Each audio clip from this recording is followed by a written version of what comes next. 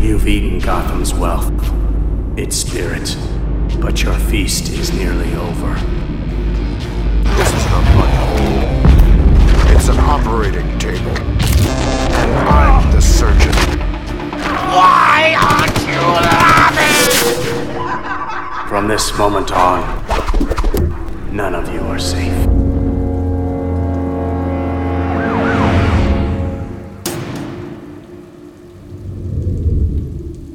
Welcome to the Batman Book Club, a podcast that explores the Dark Knight Library. I am your host, Ryan Lauer. You can follow the Batman Book Club on Twitter at @TheBatmanBC for upcoming episodes, new episodes, and even some giveaways. You can also follow me on Twitter at Lauer_Ryan, Lauer spelled like lower.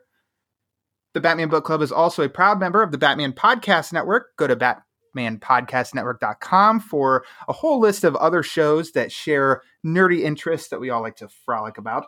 You can also write into the Batman Book Club at thebatmanbc@gmail.com for questions or comments, or you just want to celebrate Batman. Sure, why not? I'll read it. I love talking Batman, obviously. And lastly, you can rate and review the show. In the description of this episode, there's a link to Apple Podcasts where you can help write a review. It helps spread the word. And as we all know, the word is panic. As you can see in the title of this episode, we're going to talk about hush. So we're not going to be quiet. We're going to gush. We're going to speak loudly about this book, this fan favorite story. It was not my choosing, but not because I don't like it. It's because my guest is returning, and this was one that he wanted. He called long ago. And he is Chris Balga from the World's Finest True Believers podcast, coming back for a second time. Welcome, Chris. Hi, how y'all doing? Great, wonderful. Woo! Exactly, yeah. Everybody, Woo! yes, everybody really listening. Thanks for having me back, Ryan. I really appreciate it. Been a long time, but you say, hey, you want to come back on, and it involves Batman, I'm there. Yeah, we have an endless amount of books to choose from. You were on back in episode 6, I believe, for the Black Mirror. Wow, this seems so long ago, and yet that was only like 6 months. 2020. What can 2020. we say? Everything either goes fast or very slow. The longest year in the history of mankind. But it was fun having you on before. You've allowed me to be on your show a couple times, and instantly when we were done recording, I said, hey, you let me know if you want to come back on and you want to pick a story, and you said yes and hush. So, Hush, let's get into it in a second. First, I always like to ask, last time you shared what your favorite Batman story is. So now, instead of rehashing that, has there been any kind of Batman stories you've been reading lately? There have been stories and story. I finally, the collected edition of Curse of the White Knight came out, and that was my first time reading it. And I love it even more than the first one. Wow! All right. I think it just took it to a whole new level, and it's definitely on my top list. And then I am doing a reread of the Tom King Batman run. The reason for that is I stopped at the wedding, and I've said it before. I'm a trade writer. I know what happened, so I know how it goes, but I haven't personally read it. So once it got to the wedding, I kind of waited it out and then heard him ending the run. So I said, okay, I'm going to wait till his run is ended. Everything's collected. And so now I am through the War of Jokes and Riddles. So again, I've read all through the wedding, but I'd want to read it kind of all the way through to kind of make a final assessment on Tom King's run as the writer of Batman. Well, to comment on Curse of the White Knight, it's funny because I bought that hardcover also as soon as it became available. I covered it for Batman on Film as each issue came out, loved it. But of course, it's always like, well, let's revisit this story now collected, where I can sit down and just blast through it and see how it holds up. And yeah, I think I liked it better in the trade or in the hardcover than I did each issue by issue. I just finished rereading that. What a Sean Murphy. I can't wait. Like now his wife is writing the Harley Quinn spinoff, and that's been really fun. And then he's definitely, before he left Twitter, I think he did on Instagram too, he teased that his third volume is going to be Batman Beyond. Yes, so I'm very excited to see what he does with that. He talked about when we covered Batman White Knight on World's Finest True Believers with Greg, Uh-huh. at the end I found a sci-fi article reflecting on what his next steps of what he was doing, and basically DC has given him the keys to create his own Murphyverse with these characters. And so yes, he gave a very not so subtle hint that the next volume will be a Batman Beyond kind of idea. He's I know right now he's currently in the middle of his Indiegogo project Plot Holes, which I backed because he wanted a break just before he dives back into that. And so, but yeah, sell me on that. His art, his writing, he's top notch. Yep. He's an A-lister, which his work before White Knight was cool as it was, but I mean the White Knight stuff just really just took him over the top. And so he's one now of like, hey, what are you up to? I'm there. I'm in. I'm there. Exactly. And quickly, so you read up to Catwoman. So Tom King, he is, man. I shouldn't say this, but he's almost like a Zack Snyder of comic books, in like the names thrown out there and then both sides just come together and just go at it. You know what I mean?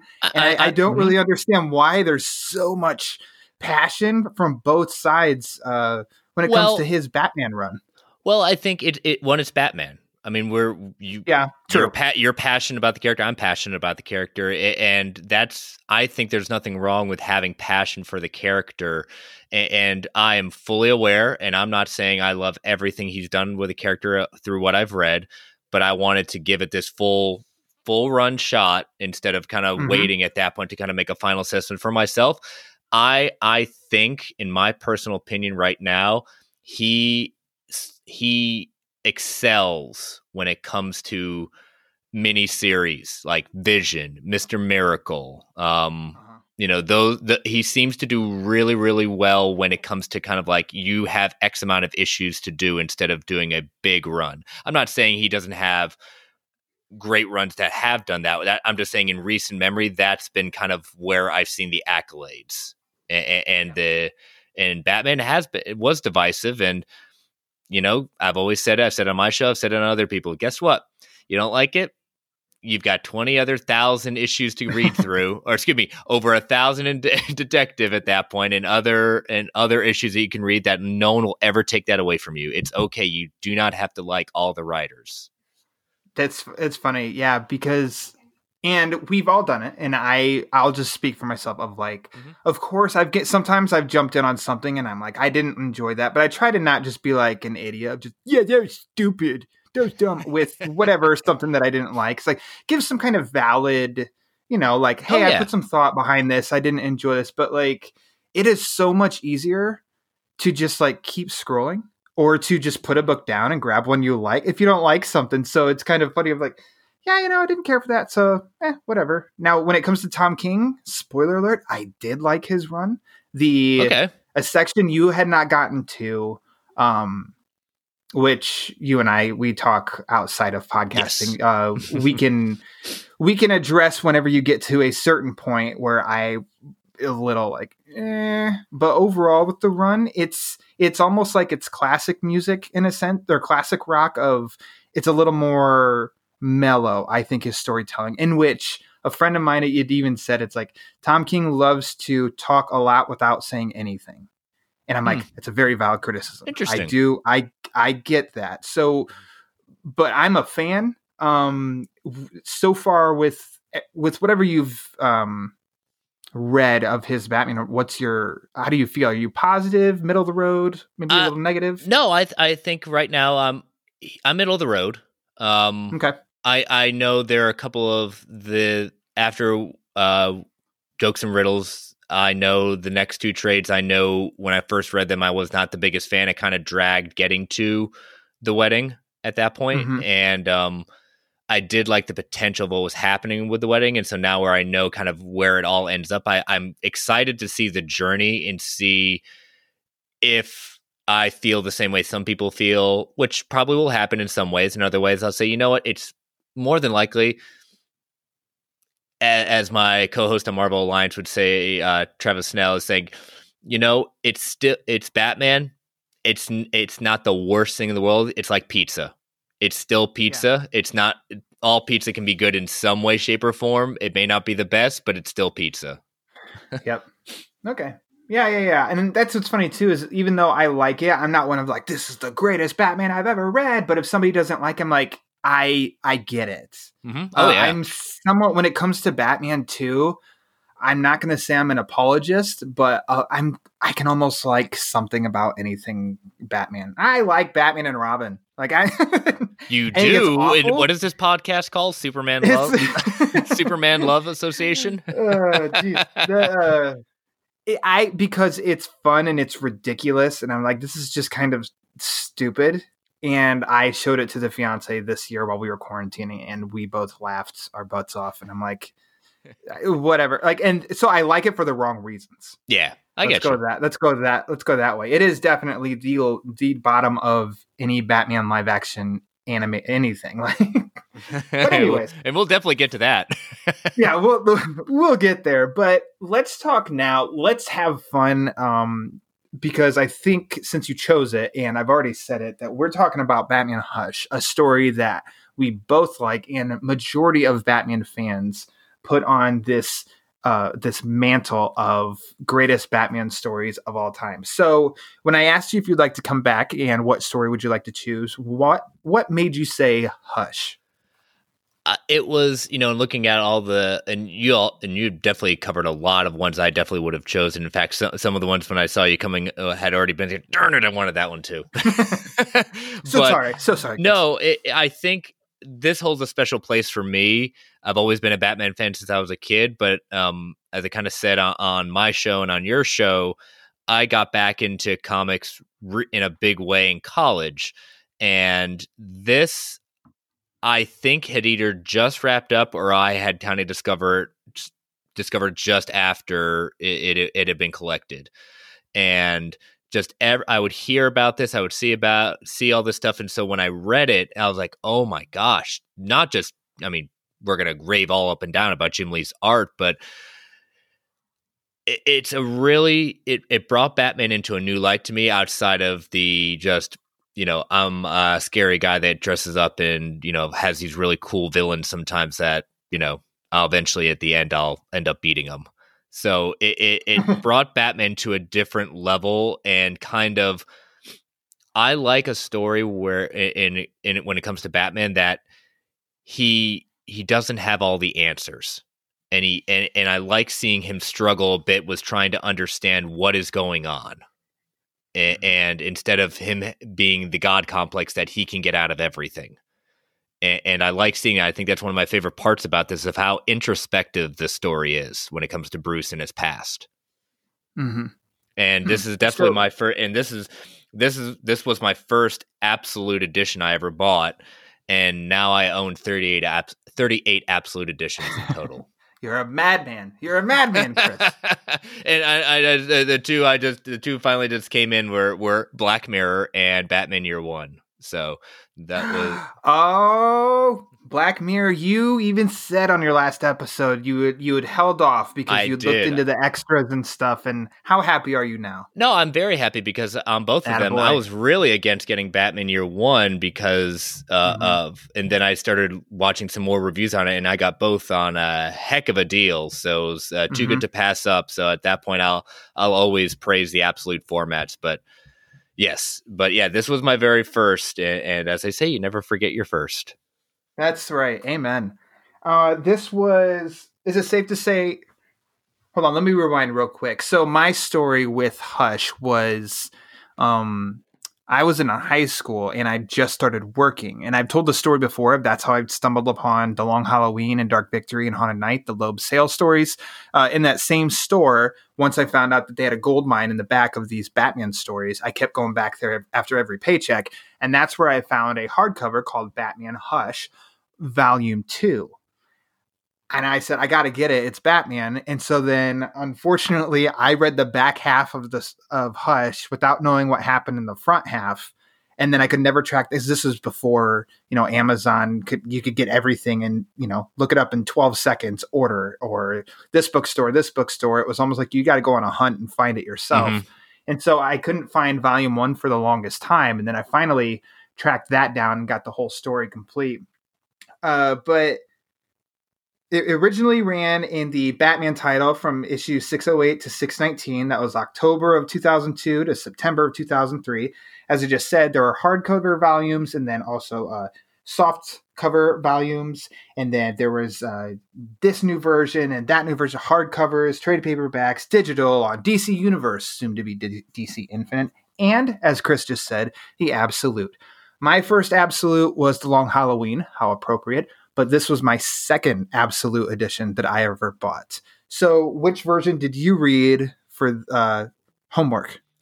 I read the intro and the kind of behind the scenes stuff within the Absolute, but I did read this on DC Universe just because sometimes it was later at night. And I was not necessarily... I read this awake, but it was a long day, but I was really looking forward to reading this, and I didn't want to have to wait yet another day in order to read it. So I just picked up DC Universe, and that way, if I accidentally fall asleep, I wouldn't accidentally rip a page because I would literally lose my mind over that. That is, and it's not, it's not because the story would put me to sleep. It was just, I needed something to look forward to that day. And this was what I was looking forward to do all day. Well, you were also, do you have an iPad? Yes, I do. So the difference between weight of an iPad and the Absolute Hush is drastic. Oh, yes. So definitely I'm with you of because I actually had one of those nights myself and I was like, I want to read this, but I don't want to hold it. You know what? Tomorrow. I'll just read some more tomorrow. And then I just read something else on the iPad real quick before bed. But I busted open my Absolute edition because an excitement I definitely get for episodes of this show is when we cover an Absolute version and I get to go bust open my Absolute and I just oh my gosh, I love it. I love the Absolute, and this is a lovely Absolute edition. I love as you just kind of commented on, the opening conversation with Jeff Loeb, Jim Lee, and a couple others there within DC. Was it an editor? I think, and then in the back there's a bunch of, obviously that's in everything, is sketches and alternate covers. Not so much alternate cover, but two cool expanded the villains and the heroes covers that we've seen so much now, as well as annotations from Jim Lee, which are always really cool. This is why I buy physical in this way, these collected editions, because just like Blu-rays and physical stuff, and I know they're doing it more with buying digital, they're putting the special features on it. That's what I look forward to. That's why I buy collected editions like this, because because if it has absolutely nothing, it's like I've got to really like the story to buy that collected edition. If it has absolutely nothing but the story is great, but I strive for those little I mean, my whole show is based on the the idea of how the story came about. So this is chock full of so many goodies. Well, like what we kind of already said and what we alluded to the last time that you were on was how you didn't get the Absolute edition of Black Mirror because it was like the exact same version of a hardcover, which you already had. And so I'm like, well, yeah, I love Absolutes. I didn't get the hardcover. I missed on the hardcover, so I don't have a copy with those bonuses. So I'm like, sure, Absolute. But Chris, I totally get it. You've got the extras. Why do you need a double dip at a higher price for something if it's not giving you anything extra? Especially when you and I are similar in that regard. If we want extras, show us how it's made. I want to know. I love the stories, and some of those annotations I think are really fun, especially of like how Jim Lee just kind of even says of like he's staying up all night on a Sunday night because Monday morning is when he has to turn stuff in, and he had to go print stuff, late at, I guess, early morning in New York City. And the one place he went to, the guy said that like, we can't do it unless you're, I think he said like a publisher, but then he recognized, oh, you're Jim Lee. And so the Jim Lee even says like, finally, we're having like comic book street cred actually came into his favor, and he got his stuff printed in time for Hush. And so whoever that guy is, thank you. We all thank you for that. So yes. Absolutely. So, I don't think anybody listening to it it would baffle me. I guess I don't come out every single episode and say, we're going to spoil the book. I just assume that people know, because otherwise, how would you talk about it? But I guess we're going to spoil Hush. We're going to spoil it so hard. We're going to ruin everything about Hush. Exactly. There's so much to spoil.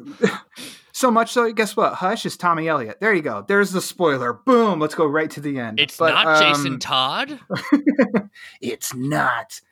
We can kind of, we can hit up, let's go like linear or just some of your favorite highlights, the Tommy Elliott. Let's just start. There we go. Let's start with Tommy Elliott. Mm-hmm. So I can't full out remember. However, I read the second half before the first half. So it's kind of like I had partially because I had volume 2 for so long and I read it, and then it's like, oh crap, I don't get what all this is. Okay, but I still kind of got it that, oh, it's Bruce's friend was killed.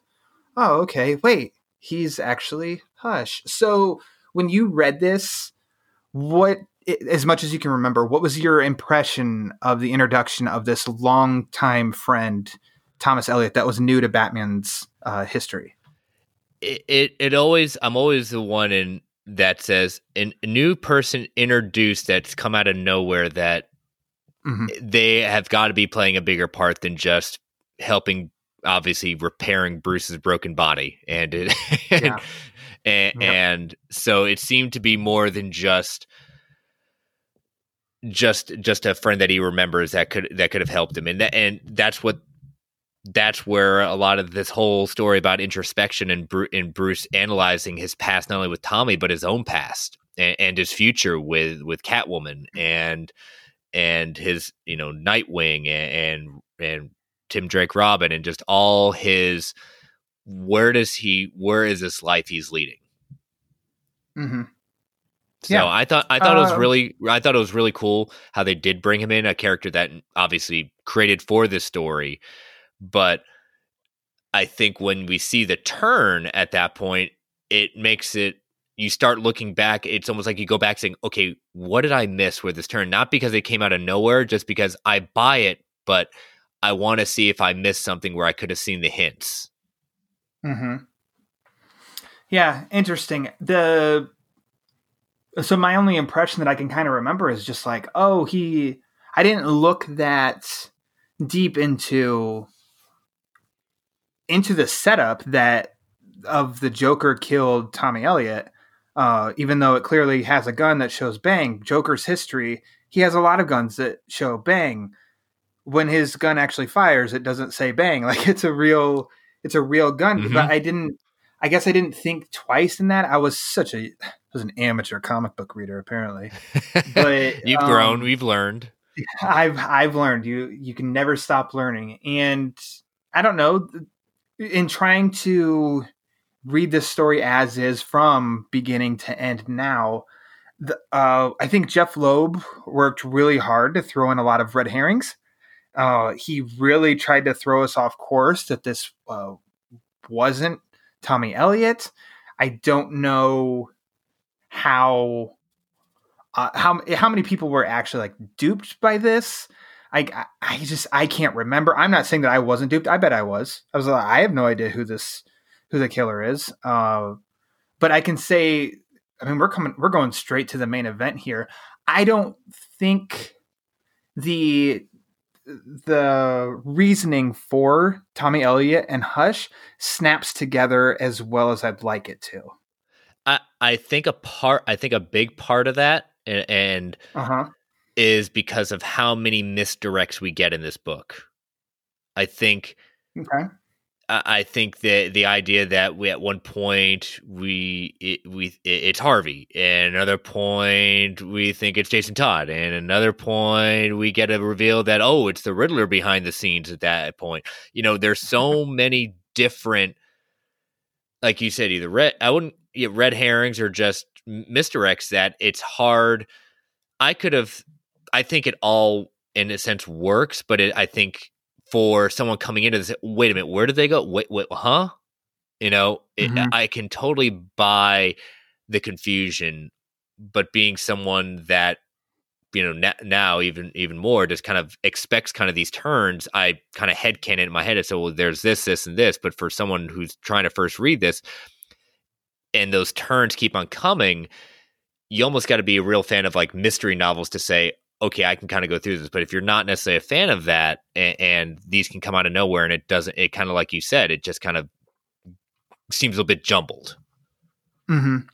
Yeah, and I think so. I didn't have this like, oh my gosh, moment for the reveal, because it would have been, I think maybe a little bit more of that is because he doesn't even say, I'm Thomas Elliot. He doesn't undo the bandages to reveal his face either, so leaving it a little mystery still, where Bruce is having to figure out, Batman's having to figure out while fighting him, okay, this guy is quoting Aristotle, this guy is alluding to this, alluding to that. There's no way that that's Tommy, and yet so it leaves it a little open-ended, which that's fine. I'm just saying there wasn't like the aha moments. Like if Harold had been shot, in the head, Batman turns around and there's Hush and he just takes off the bandages and it's Tommy, then it'd be like, what the hell? What? How? But it's almost like we aren't given that. It's like a little peeled layer, and then the Riddler goes and explains everything. And to me, it's almost like, I don't know. It seems almost a little unfulfilling because I was a little confused. And then Batman goes to Arkham and I'm like, oh, there's this long explanation. Awesome. Because sometimes that's really cool too, of just dialogue. Dialogue can really snap together and be like, oh, aha, aha, aha. And as the Riddler's kind of laying some stuff out and connecting the dots. And then when it comes to Tommy, it's just like, yeah, we've never heard of him before, right? But man, he had it out for you, Bruce. He was jealous. He had a lot of money. And I'm like, okay, what else? Oh, that's kind of it? Well, okay. Yeah, well, he's also he's also definitely a kind of a sociopath too, because he cut the brake lines to his own parents' thing, wanting them dead, and he blames Bruce's father for saving one of his parents, and it's just like, ooh, man, you got bigger issues, bud. Yeah, and I don't know. It left me like a little like, okay. Not dumping on the story. It did not ruin the story for me. And then I actually think I never got to read Hush Returns, I think by A.J. Lieberman, which is in the Gotham Knights title, I think. I'd never read that, but I did read Paul Dini's Heart of Hush. And I think... Oh, so good. So good. Oh my gosh. Like, I think almost this might be the more entertaining story. But Heart of Hush, I think, might be the better story. Like, I will pick this one up and read it 5 times, and then I'll read Heart of Hush like twice. It's almost like certain movies that you like. I'm like, well, this one's just a lot more fun and energetic, and I can watch it more. But okay, now I'm in a mood, so I'll do something that's better, but like kind of challenging or something, And I think that Dini really peeled back some layers on Tommy that were just like really good and really dark and kind of twisted. And like, we got to see like kind of how depraved this guy is, and we didn't get that in this story. Looking back, it's fine because we got a follow-up that really helped, expand this character to where now we can kind of loop him all in together of like, would you say he's an A-list villain now? I think, well, we really haven't seen him in post Rebirth, and we haven't even seen him in Rebirth in a way. I don't believe so. I'm not recalling anything. Yeah, no. I don't think we have seen Hush, Rebirth and post Rebirth. So I'm not sure. And after Death Metal, maybe Future State, who knows? But we have not seen this character come back, and the only time now we have seen it is in Batwoman. And who knows where that's going now with... Exactly. I don't think they're completely scrapping it, but it definitely brings some new dynamic into it. But that's a challenge for the writers. so to say, I think he is... I don't know if I'd say he's A-list, but he's definitely top tier B, like a B+, leaning towards A-.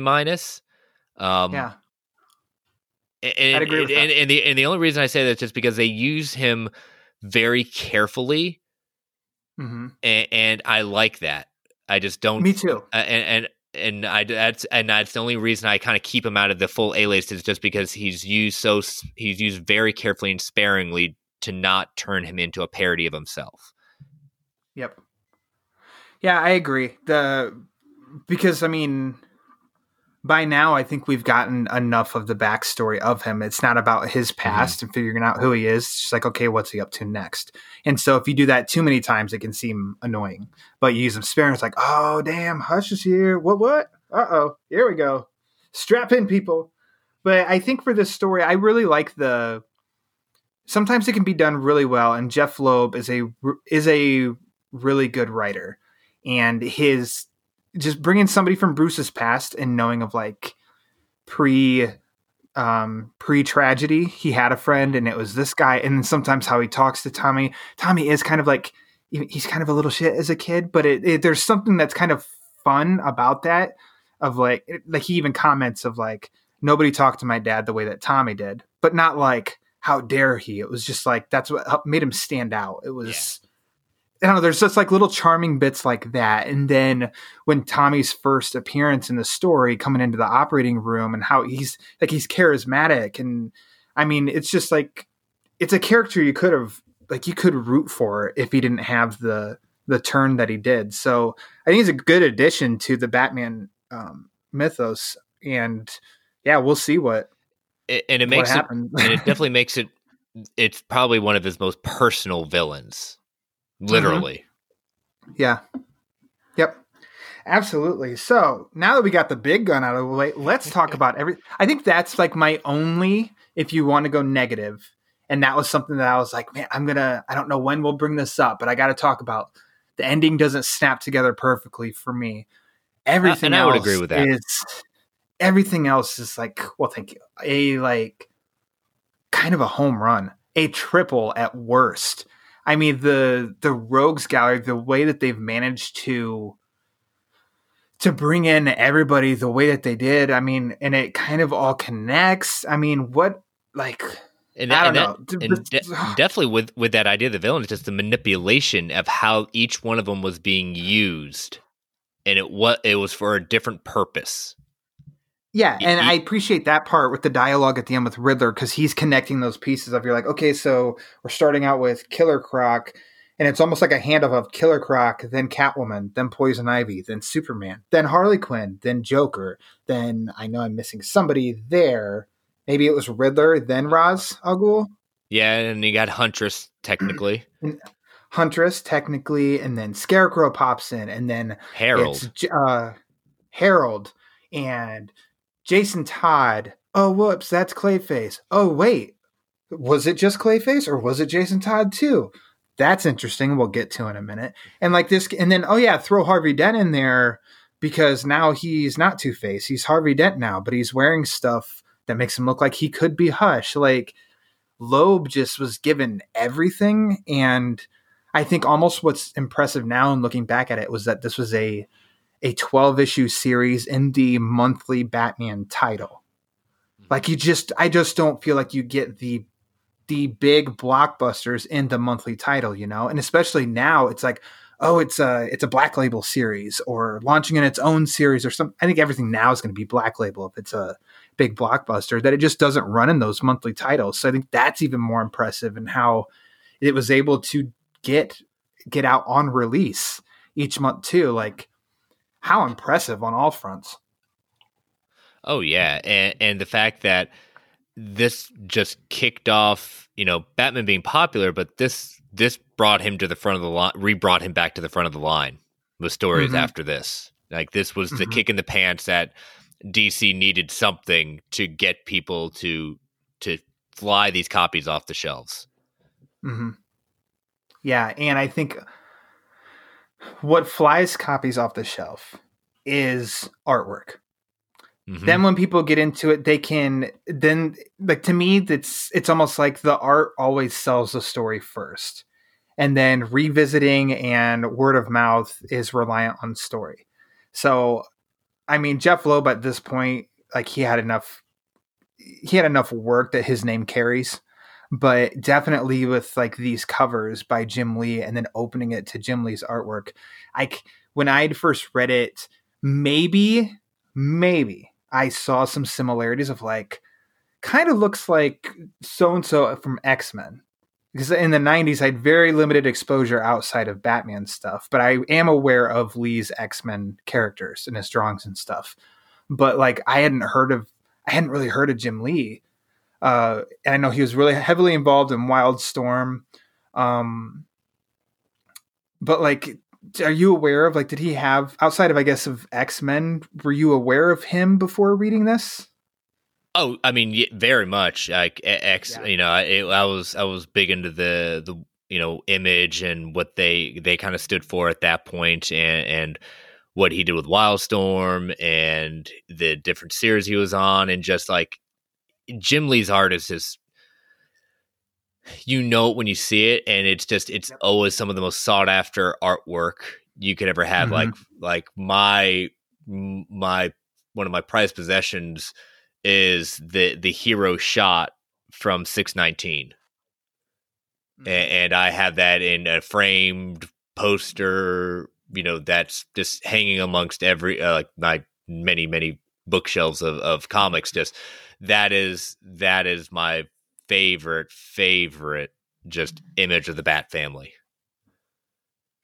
Yeah. We'll get to favorites, but let me tell you that was a very difficult part for me. As it would be with anybody. Me too. Hey, I've got many choices. And I want to hear them all. You're not restricted to just one at the end. We can go through all of them. We can touch on, since we're talking of Jim Lee, let's talk about the covers here. How incredible are the covers? So also, I love that the cover promises what you're going to get in the issue, in the fact that it's not Andy Kubert drawing the cover, but then Jim Lee on the inside, or flip-flopped. It's no Jim Lee covers with Jim Lee interiors. And I understand why that deviates more often than not now. Mm-hmm. But I always appreciate when the cover and interior art is by the same artist. Do you have any covers that really stand out for you, like this cover? Yeah, I've my top three, and we wanted to put them in any, I guess. I'd say issue 1, the first issue, 608. Just, it's so cool seeing Batman in that action shot, and those boots, amazing I'm gonna whoop your butt boots that he created. And I think Lee always comments too that people made such a big deal because he gave such detail to boots, and it's almost like, I guess I'll be known for my boot drawings. I don't know. Okay, that's cool. 615, because I'm a huge Dick Grayson Nightwing fan, and seeing those two on the same cover with just them running to action, love it. And then, like I said, my all-time is not the red background, but the original, normal skyline at that point with the hero shot. Yeah, that is Lee. If I had to put something in someone's hands there are two things I'll put in your hands about Jim Lee: X-Men #1, Batman 619. This is art. This is artwork that you respect and you just gush over. Mm-hmm. Yeah, absolutely. I don't think that there's necessarily there's not a weak cover in the bunch. Oh, absolutely not. One for me, and I mean, even some of the later released, so the Image that's like half Batman, half Hush, and the villains on the right side, Bruce and Tommy are on the left. That later cover that was for trades, that's an awesome cover. But mine is for 613. Okay. That's the Opera House issue, because there's something that's just very classic about it. And what do I want to say? It's classic and maybe like kind of classy. And by classy is that looking at it, it's like, oh, that's Greek tragedy. Oh, that's fitting for Batman on many levels because of the artists and the talent, but working on Batman, a lot of times they can be really inspired by Greek tragedy, and in this image too of, I mean, just looking at it, it can evoke like your imagination creating a story, and I just like it's how appropriate that this was the first chapter of Hush that I read too, because this is where Volume 2 kicked off. So it's just that's just kind of the impression that it made on me from the get-go. But I love I don't remember reading it before. I had to, because I read this book cover to cover, the Absolute Edition.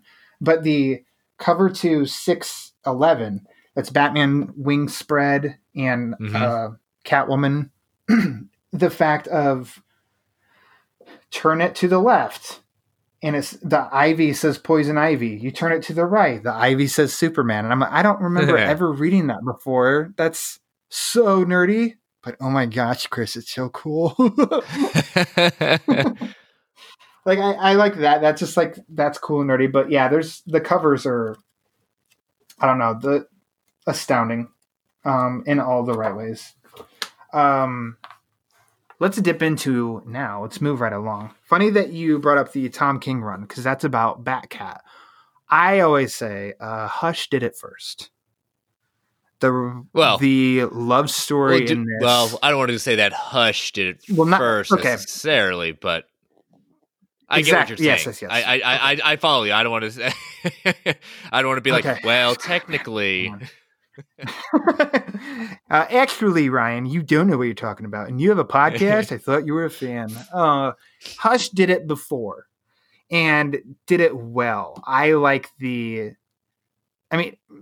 lot of exposure to their relationship between Batman and Catwoman are, the one-off issues, and like, they're kind of flirty and they're fighting, and then that's it. And even Batman the Animated Series, it's not like it was a long story that, woven their relationship. It was like they were standalone, and this actually had for 12 issues where we're kind of getting a buildup of this relationship as well as a reveal. And I think it's something that a lot of us fans, I can only speak for myself, that I wanted to see of like, of course they make sense together. Just let it be together, sort of deal. And I like the up and down and this story goes, and him bringing her back to the cave, and just kind of like their alliance, and ultimately ends, and rightfully so, the only way that it kind of can, that they're not working out because Batman has trust issues, but he has valid reasons for those trust issues.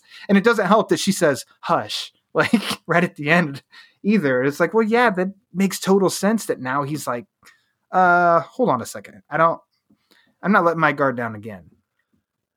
Yeah, he's more obviously he's got more than just trust issues. I mean, he is damaged in many different ways, and that's always the question. And I think, I go back to Batman Begins and what Katie Holmes's character says in terms like, this isn't you. This is the mask.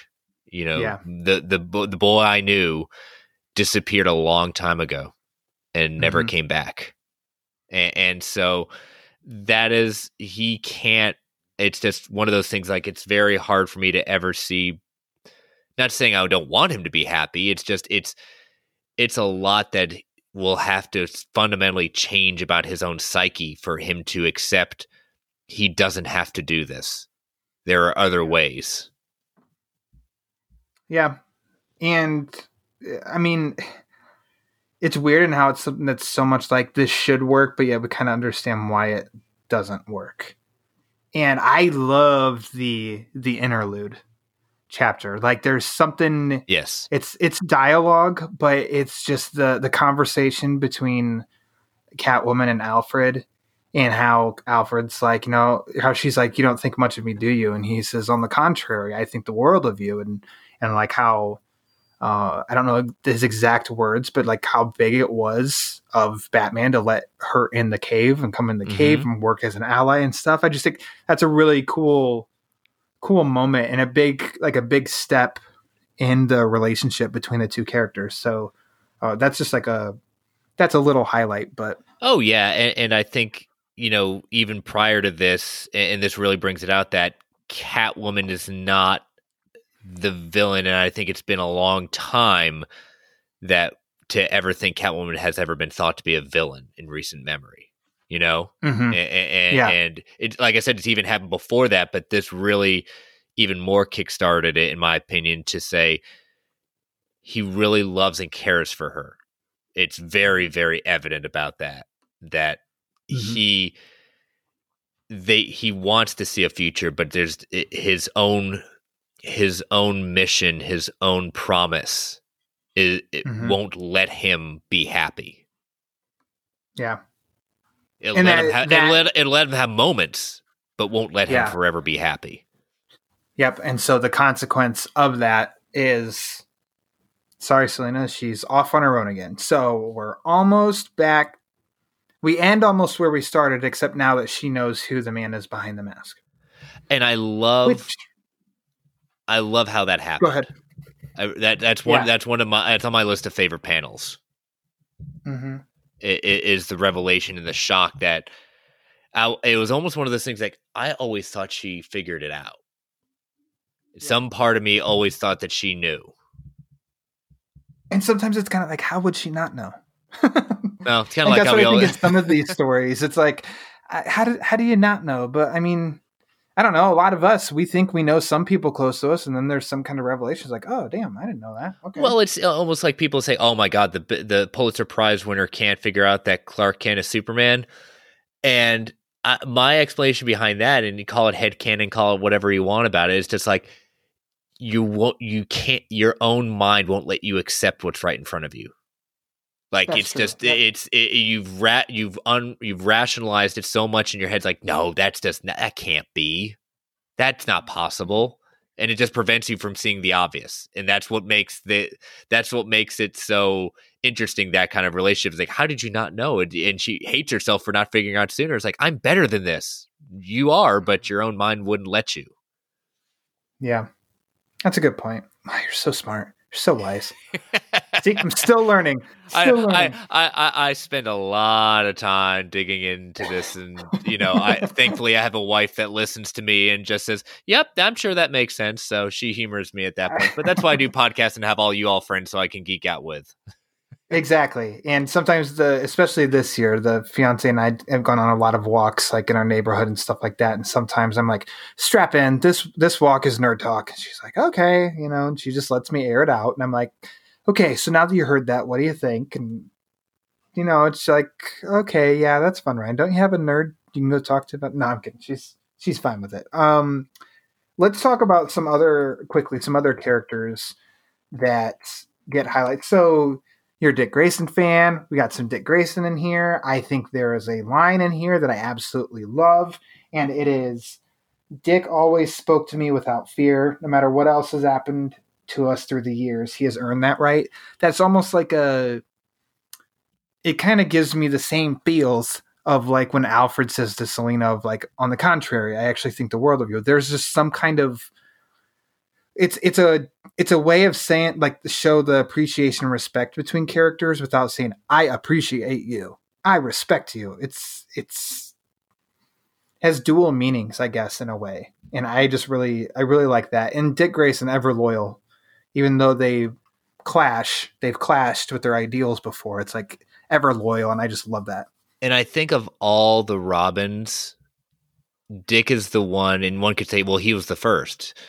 Mm-hmm. He is the one Bruce hates to disappoint. He'll never. You can see it. He won't necessarily admit it, but that's the one that frustrates him most if he ever disappoints Dick, because he knows Dick is, in so many ways, and has been the heir apparent to the Cal, and so that's why I think that each one of the Robins has such a different relationship with him, but Dick is his first, the one that can call him out and has called him out, and they are, out of all of them, they are the true father and son. Yeah. Yep. And another Robin we get some Tim Drake representation here, and Batman's comments about how, well, I like that scene, and I mean, that one I do remember being like a surprise when Selena leaves and Tim's like, "Do you think she bought it?" And like their whole little setup there was, I think, kind of fun. And I'm like, "Oh, Bruce, you naughty boy!" But when Bruce says in like in his interior monologues about how Tim, I have to hand it to the boy. He wants to be the world's greatest detective, and from what I've seen so far, he will someday. He will be someday. That's like, I mean, it fits right into the line I just said about Batman and Dick, and then Alfred and Selena. There's a mutual, like, a respect there for other characters. Then it's just ones that us fans are like, "Yep, I don't disagree with that." And Tim was my. I mean, I was been into Batman for a while, but I didn't grow up with Dick Grayson. I grew up with Tim Drake. So Tim Drake is always, if I want to say who my Robin I grew up with, it's Tim Drake. And I think it's always going to be between Tim Drake and Dick Grayson for me. And it's hard for me to choose which one because they're both amazing in their own ways. And they bring so much to the table in every Robin. And I can't say it enough. And I covered it in my show. If you have not read Batman and Robin Eternal, that book, that series will show you why Robin is so essential to Batman and what each one of them mean to him. That was half the size as Batman Eternal, yes. But I liked Batman and Robin Eternal more than Batman Eternal. The story was a little more focused. I think it had a lot better. It was just written better. It was plotted out better. I thought that was a really good miniseries. So I agree completely. Not miniseries. What am I talking about? It's 26 issues. That series. Yes. That title. I'll touch on some others. Let's see. Leslie Tompkins pops in really quick. That was fine. I think Barbara Gordon as Oracle. She's essential, though she doesn't have like a ton of scenes of between the two. She's very essential. I'm always a Barbara Gordon fan. The trip to Metropolis, that was fun. Yeah, I think, again, it's just when you bring in all these different characters to this, in a way, it was almost like we're going to do a tour de force through not just Gotham and the Rogues. We're going to bring in Superman and Lois, and it was good to see how if you wanted again, that's why so many people go to this book and hand this book to so many people. So read this, you get everything of Batman in this many issues. You can't get that too many other places. Nope. I agree. And it was kind of funny for me when picking up and reading, when I finally did get the first volume and they went to Metropolis, because I was from a small town, didn't have the racks, the spinner racks, didn't have a comic shop. So there was no way. I had to wait for trades and hope that I would go somewhere that would have trades. But when, Bruce shows up and that he owns the Daily Planet, I'm like, what the hell? When did that happen? Bruce owns the Daily Planet? Has this always been true? We didn't have the entire history of Bruce Wayne at our fingertips like we do now. So it was such a like, what? And then what? Lex Luthor's president? What is going on here? Am I really a fan? Has it always been this way? But I think those are fun action beats. I'll say it I remember distinctly. It was not me taking this from another Batman podcast, Holy Batcast, Andy DiGenova. He brought up, I remember, it stuck so vividly out in my mind, of the line that Loeb writes of Superman, deep down Superman or Clark is a good person and deep down I'm not. And they mentioned how he didn't like that line. And I remember I didn't like that line when I read it because I just didn't think it. I'm just like, I don't think the Batman would say he's not a good person. He also is a good person. Like he just has an attitude. Let me put a different kind of spin on that.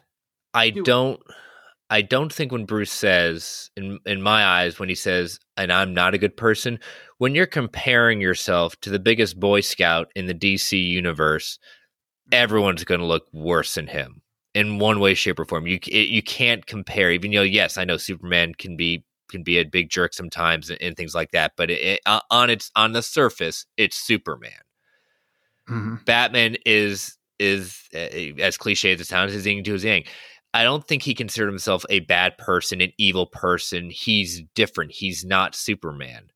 And I think that's the one thing, like, when I'm not, I equate him to saying that I'm not Clark. I'm not Superman. I don't have the ability because of my life to see the best in people.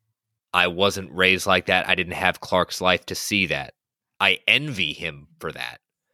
Mm-hmm. And I can understand why on the surface of that statement, yeah, it definitely would rub many people the wrong way. But I would say take a step back and think of it like that.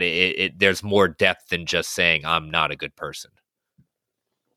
I will keep that in mind every future read of this that I have. Instead of being, I'm going to read it exactly like it's read, I'm like, nope, Chris told me this is how it's meant. And it will help. It will help stick in my mind that way. That's how I'll interpret it, because I don't know. I don't like Batman saying he's not good. Like, because I'm like, that's BS. You are too good. Oh, Bruce, he's having a downer of a day. But no, I get what you're saying. That makes sense too. So, yeah, let's go with that route. Chris. Call me the Pollyanna. I know. It's the history teacher in me that, there you go. That doesn't die. Just because I'm a school administrator now, it doesn't die. I'll analyze something to death to see exactly what the true meaning is of it. Come on, kids, gather around. Uncle Chris is going to tell you the true meaning behind moments of Batman history. I do like at the end too the camaraderie between Superman and Batman in the cave. That's also a cool scene. I think people like seeing. In some forms of like the two titans of DC Comics being bros, but not just like, hey man, awesome. How you doing? It's like speaking, with merit, like with purpose and with meaning, mm-hmm. and the trust shown between the two. And I really like that. And I like how in the introduction conversation between Loeb and Lee, and how they said that Loeb wanted to end the book with Batman and Superman to lead into him, launching his series of the Superman Batman. And they really pushed of like, no, this book's been about Batman and Catwoman. We need to end it on that. And so I really think that was a good idea. I thought that was Catwoman more so. Perfect bookend. Yeah, absolutely. Cause it kind of ends in a little bit of almost like a tragedy in a way of, mm-hmm. but it's like, it's more powerful than just, all right, let's do this. World's finest. Let's true believers. But let's save the world. I approve of that decision. So whoever nudged them in that direction, I hope they listen to this, because we are eternally grateful. One of the things I want to point out is, some getting to like some favorite panels. One of my first ones that I really enjoyed was issue 611, pages 5 and 6, looking at, back into whenever he was reflecting back on the past between him and Tommy Elliott. I love the art style, and I love like the scene we see Alan Scott as Green Lantern fighting. I thought that was just such a cool sequence. Yeah, I love the watercolor. The way that Lee did that. He did it for the book that took forever to get out, Batman Europa. The first issue, there's 4 issues. I don't know if you've read it. Each issue was a different artist, which was too bad, because the first issue was Jim Lee. So it's kind of like anything that came after, it's like, oh, come on, where's Lee? Why bother? But yeah, exactly. And the story was okay, but the art was a little distracting. But he did some art, like it was watercolor basically, but painted also. And it definitely reminded me of this. And I'm like, oh my gosh, I love this. I love this whole flashback, their way of setting that up, and how they're inspired by how Sale did it for the Long Halloween. Everything comes back to the Long Halloween. Well, especially when we go to, when he's having that fight in, 614 in the back alley, mm-hmm. And just as between Joker and stuff like that, he reflects on Barbara and his regrets with that, and seeing the different sequences of the Killing Joke, and then reflecting on Jason, and that's not a subtle hint of things to come. And then, when he has to take down Catwoman at that point, saying she has no idea that this is my fear, that I'm going to be holding her in my arms as Joker's killed her. Yeah. Though that was just such an interesting way of getting an internal view of what Bruce is dealing with with changing the art style. And it's so jarring in a very emotional way. Yeah. It works really well. And you just mentioned Jason. I didn't even come back to that of retroactively changing what actually happened in Hush. It works. I don't know that if I was told you have to choose how Hush was it was completely Clayface, or if I like this story now that at some point Clayface and Jason Todd switched. I don't know if you have any thoughts to share about that. Well, I mean, we get a couple of them. We get not just Jason Todd, we get the idea of like Harvey Dent and Harvey. Oh yeah, being Harvey. We get that double, like that half and half page of what we think is Hush, and we think Hush is at that point revealed to be Harvey Dent, and at the same time Bruce is revealing himself to. There's a double pun in there. Gosh darn it! Revealing himself to Catwoman.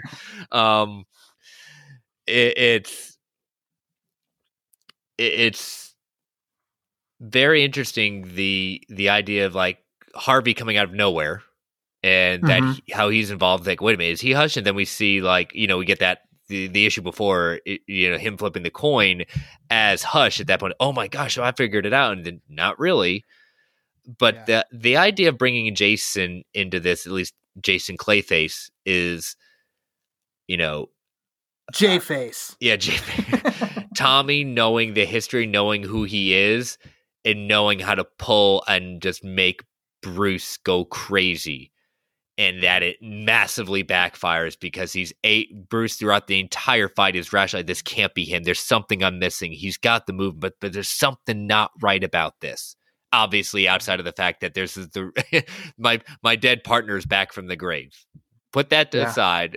There's something else wrong with this. And the fact that he calls him out, he said he would never, he would never call like Tim the Pretender. Mm-hmm. And was it like the other line was like, he didn't call me Bruce or something like that. Yeah, I can't remember. Never referred to like specifics of he never called me Bruce and Pretender and stuff. So I don't know. Sometimes I don't like retroactively of like, oh, I got to make sure I change the past because then it's just like that wasn't your vision. That's not. But I think they kind of tiptoed around it enough here. To me, it kind of does work if that's the route I want to go with the story. This time in reading, I don't think about Jason Todd popping up later. I read it as this is one story, 12 issues, Hush, it's contained. Let's leave it like that. So yeah, I made a mistake. It wasn't like he didn't call him Bruce. He says like, as Clayface's melting ways, I wanted to be loved Batman. He said that was the mistake you made. Even in the end, Jason knew how much I loved him, and I would never forget him, and haven't ever forgotten him. Chris, I trusted you. I know. I'm sorry. And come on. I can't. I know. How dare you? Who do you think you are?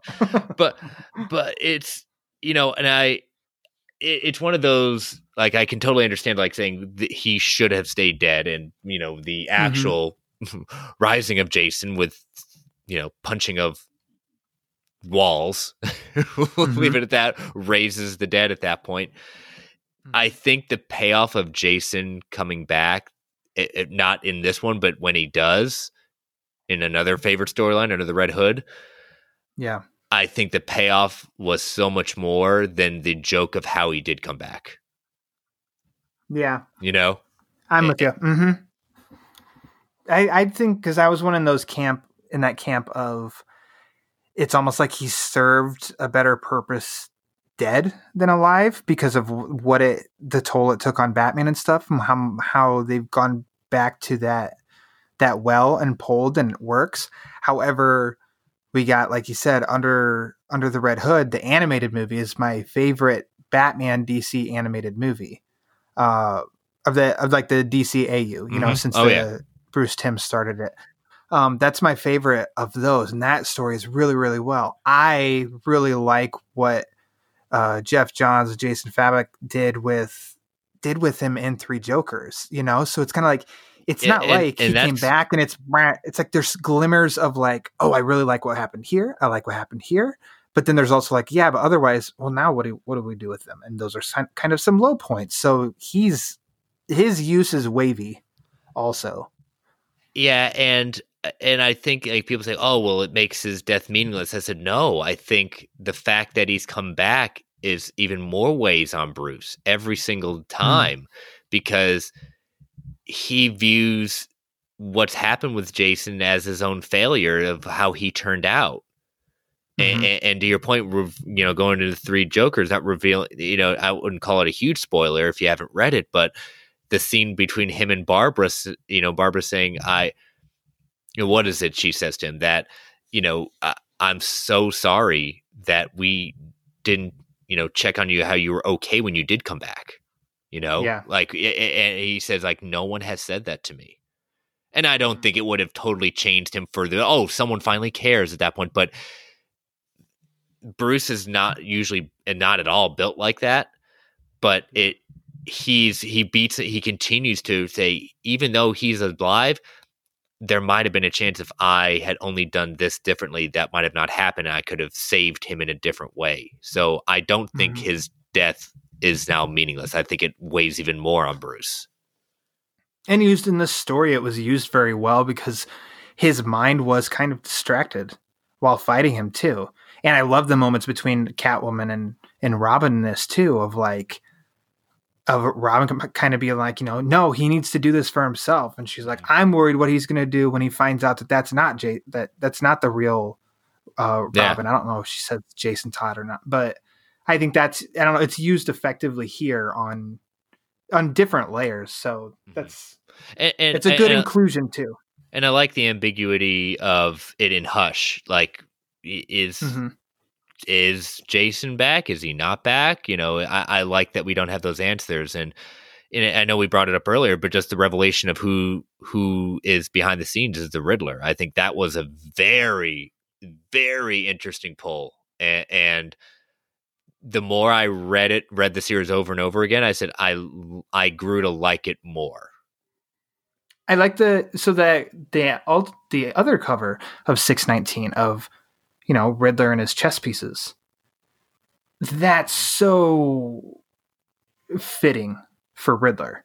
So again, when I, you know, a long time ago when I'd mentioned it doesn't snap together for me, none of that is on the fact of the Riddler. I think having him, so the story is Batman Hush, but then it's like, but one step further is actually Riddler controlling Hush. Like, I think I'm like, oh, that's so fitting. That's brilliant. And also, I don't think that we have enough like definitive Riddler stories. Not that this is a definitive Riddler story. We just don't get enough Riddler. He's an A-lister for sure. We just don't get enough stories with him for some reason. So that was a fun surprise. And I enjoy, though my criticisms of the content in the dialogue, I love those pages of Batman and Riddler just going back and forth there at the end. Yeah, and I love the line saying, you may know who I am. You're not going to tell anyone. Genius. Because a riddle that everyone already knows the answer to, where's the fun in that? Exactly. Oh my gosh, I love that. And that was like okay, mic drop. He wins. Riddler thought he had him out of everything, and all he had to do was utter those few lines. It's like, gotcha. Yeah, and that's stuck in my mind ever since I read that. Like I seriously, like now I do think of like that'll randomly pop into in related to other things of I don't know. It's just such a good moment.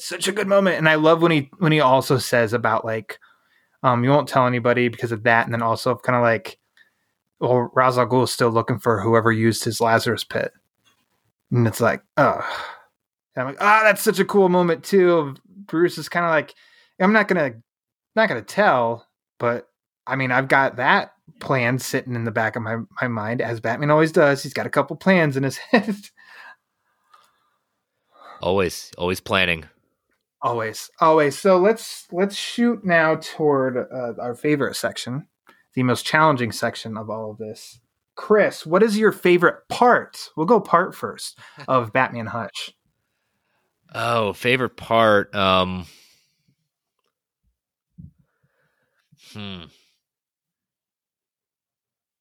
would. Ooh. I know There's a lot of choices.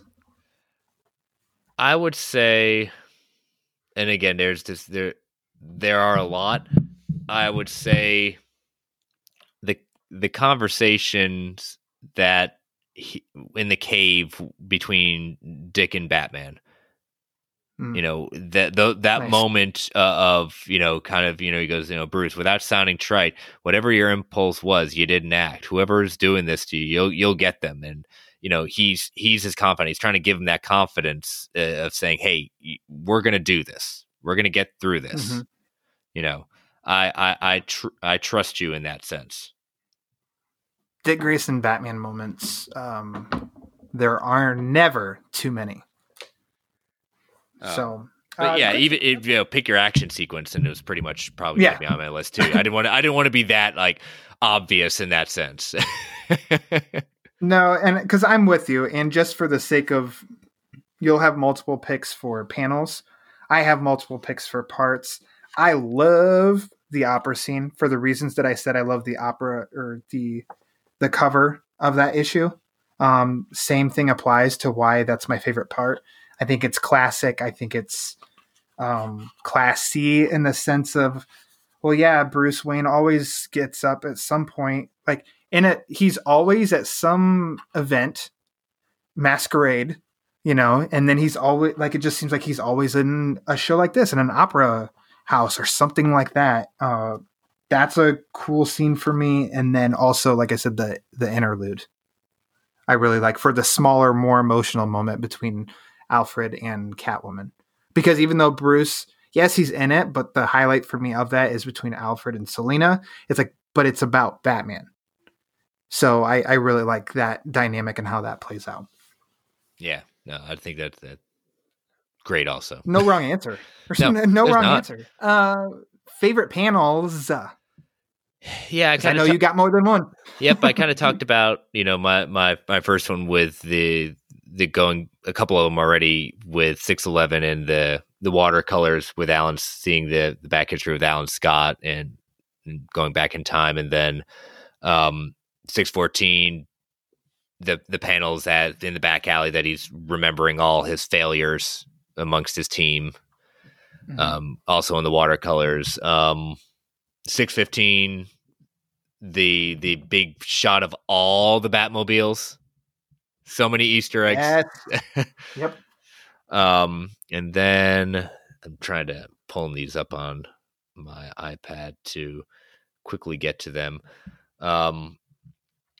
617, the big the shot where we get the revelation of supposedly who this Hush is, Jason Todd mm-hmm. holding Tim Drake at knife point.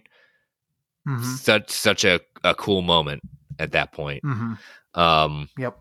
And then 618. Come on, load up. Gotta love when technology doesn't. 19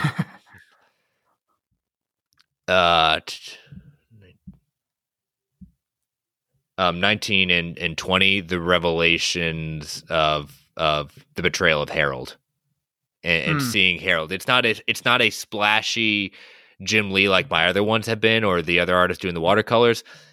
It's just the shockingness that, wait a minute, Harold's speaking, Harold's not deaf.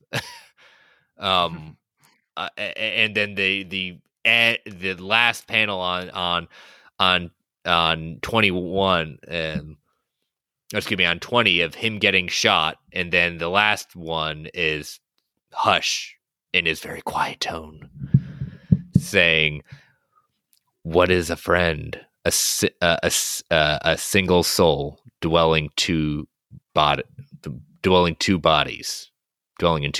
Yeah." So yeah, those are mine. All right, that's a good list. That's a good list. Mine's not that impressive, so maybe I should have gone first. I know when you said pick one, I was like, that's not happening. Yeah, it's not happening, Ryan. I know it's you said pick a panel, but no, it's fine. In a book like this, I totally get it. I can't pick one. Mine is in, no surprise, in the opera issue. And it is the 2-page spread of Harley shooting the gun at Batman as he's gliding down with his cape spread. I've said it on here before, and I know some people be like, oh, it's because Harley's butt's right there. It's like, no, it's not. It's because the image itself evokes like your imagination can create a story.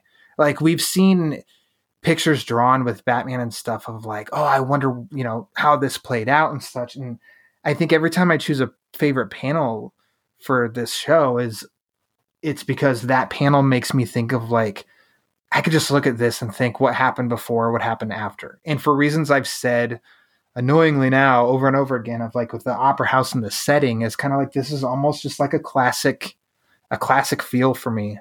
It's a classic Batman feel. And then of course, Batman gliding with his cape spread. It's like, oh my gosh. And then Harley Quinn's just awesome.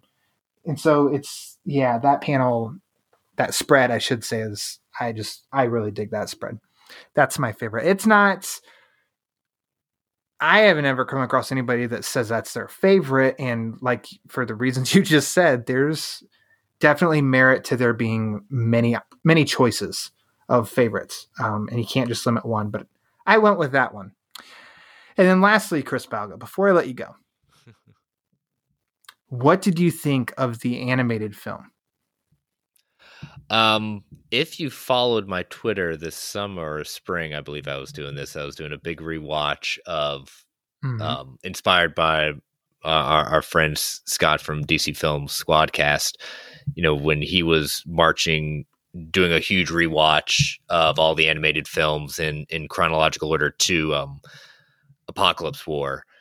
This, next to Wonder Woman Bloodlines, were my least favorite of the animated movies. Okay. One big reason is Tommy Elliott is nothing in this movie. And that doesn't sit well with me. I understand, that I think they could have done it, and I just don't understand why they didn't try to do it. I just didn't like it. I saw what they did with trying to kind of meld the Riddler and Hush all into one, the kind of the revelation of the Riddler being the one pulling the strings and Hush at the same time. It didn't work as well as it did in the story. And I think the only saving grace of it, I think they did a good job capturing the relationship between Bruce and Selina. I think that was probably one of the only saving grace of the movie, but definitely at the bottom of my list for animated movies, I was quite disappointed. I liked it more on its first release than I just watched it the other day in preparation for this because I think I watched it once or twice right when it came out, and I haven't revisited it. But I don't mind the fact that it was a movie inspired by the book, not a straight up adaptation from the beginning to the end.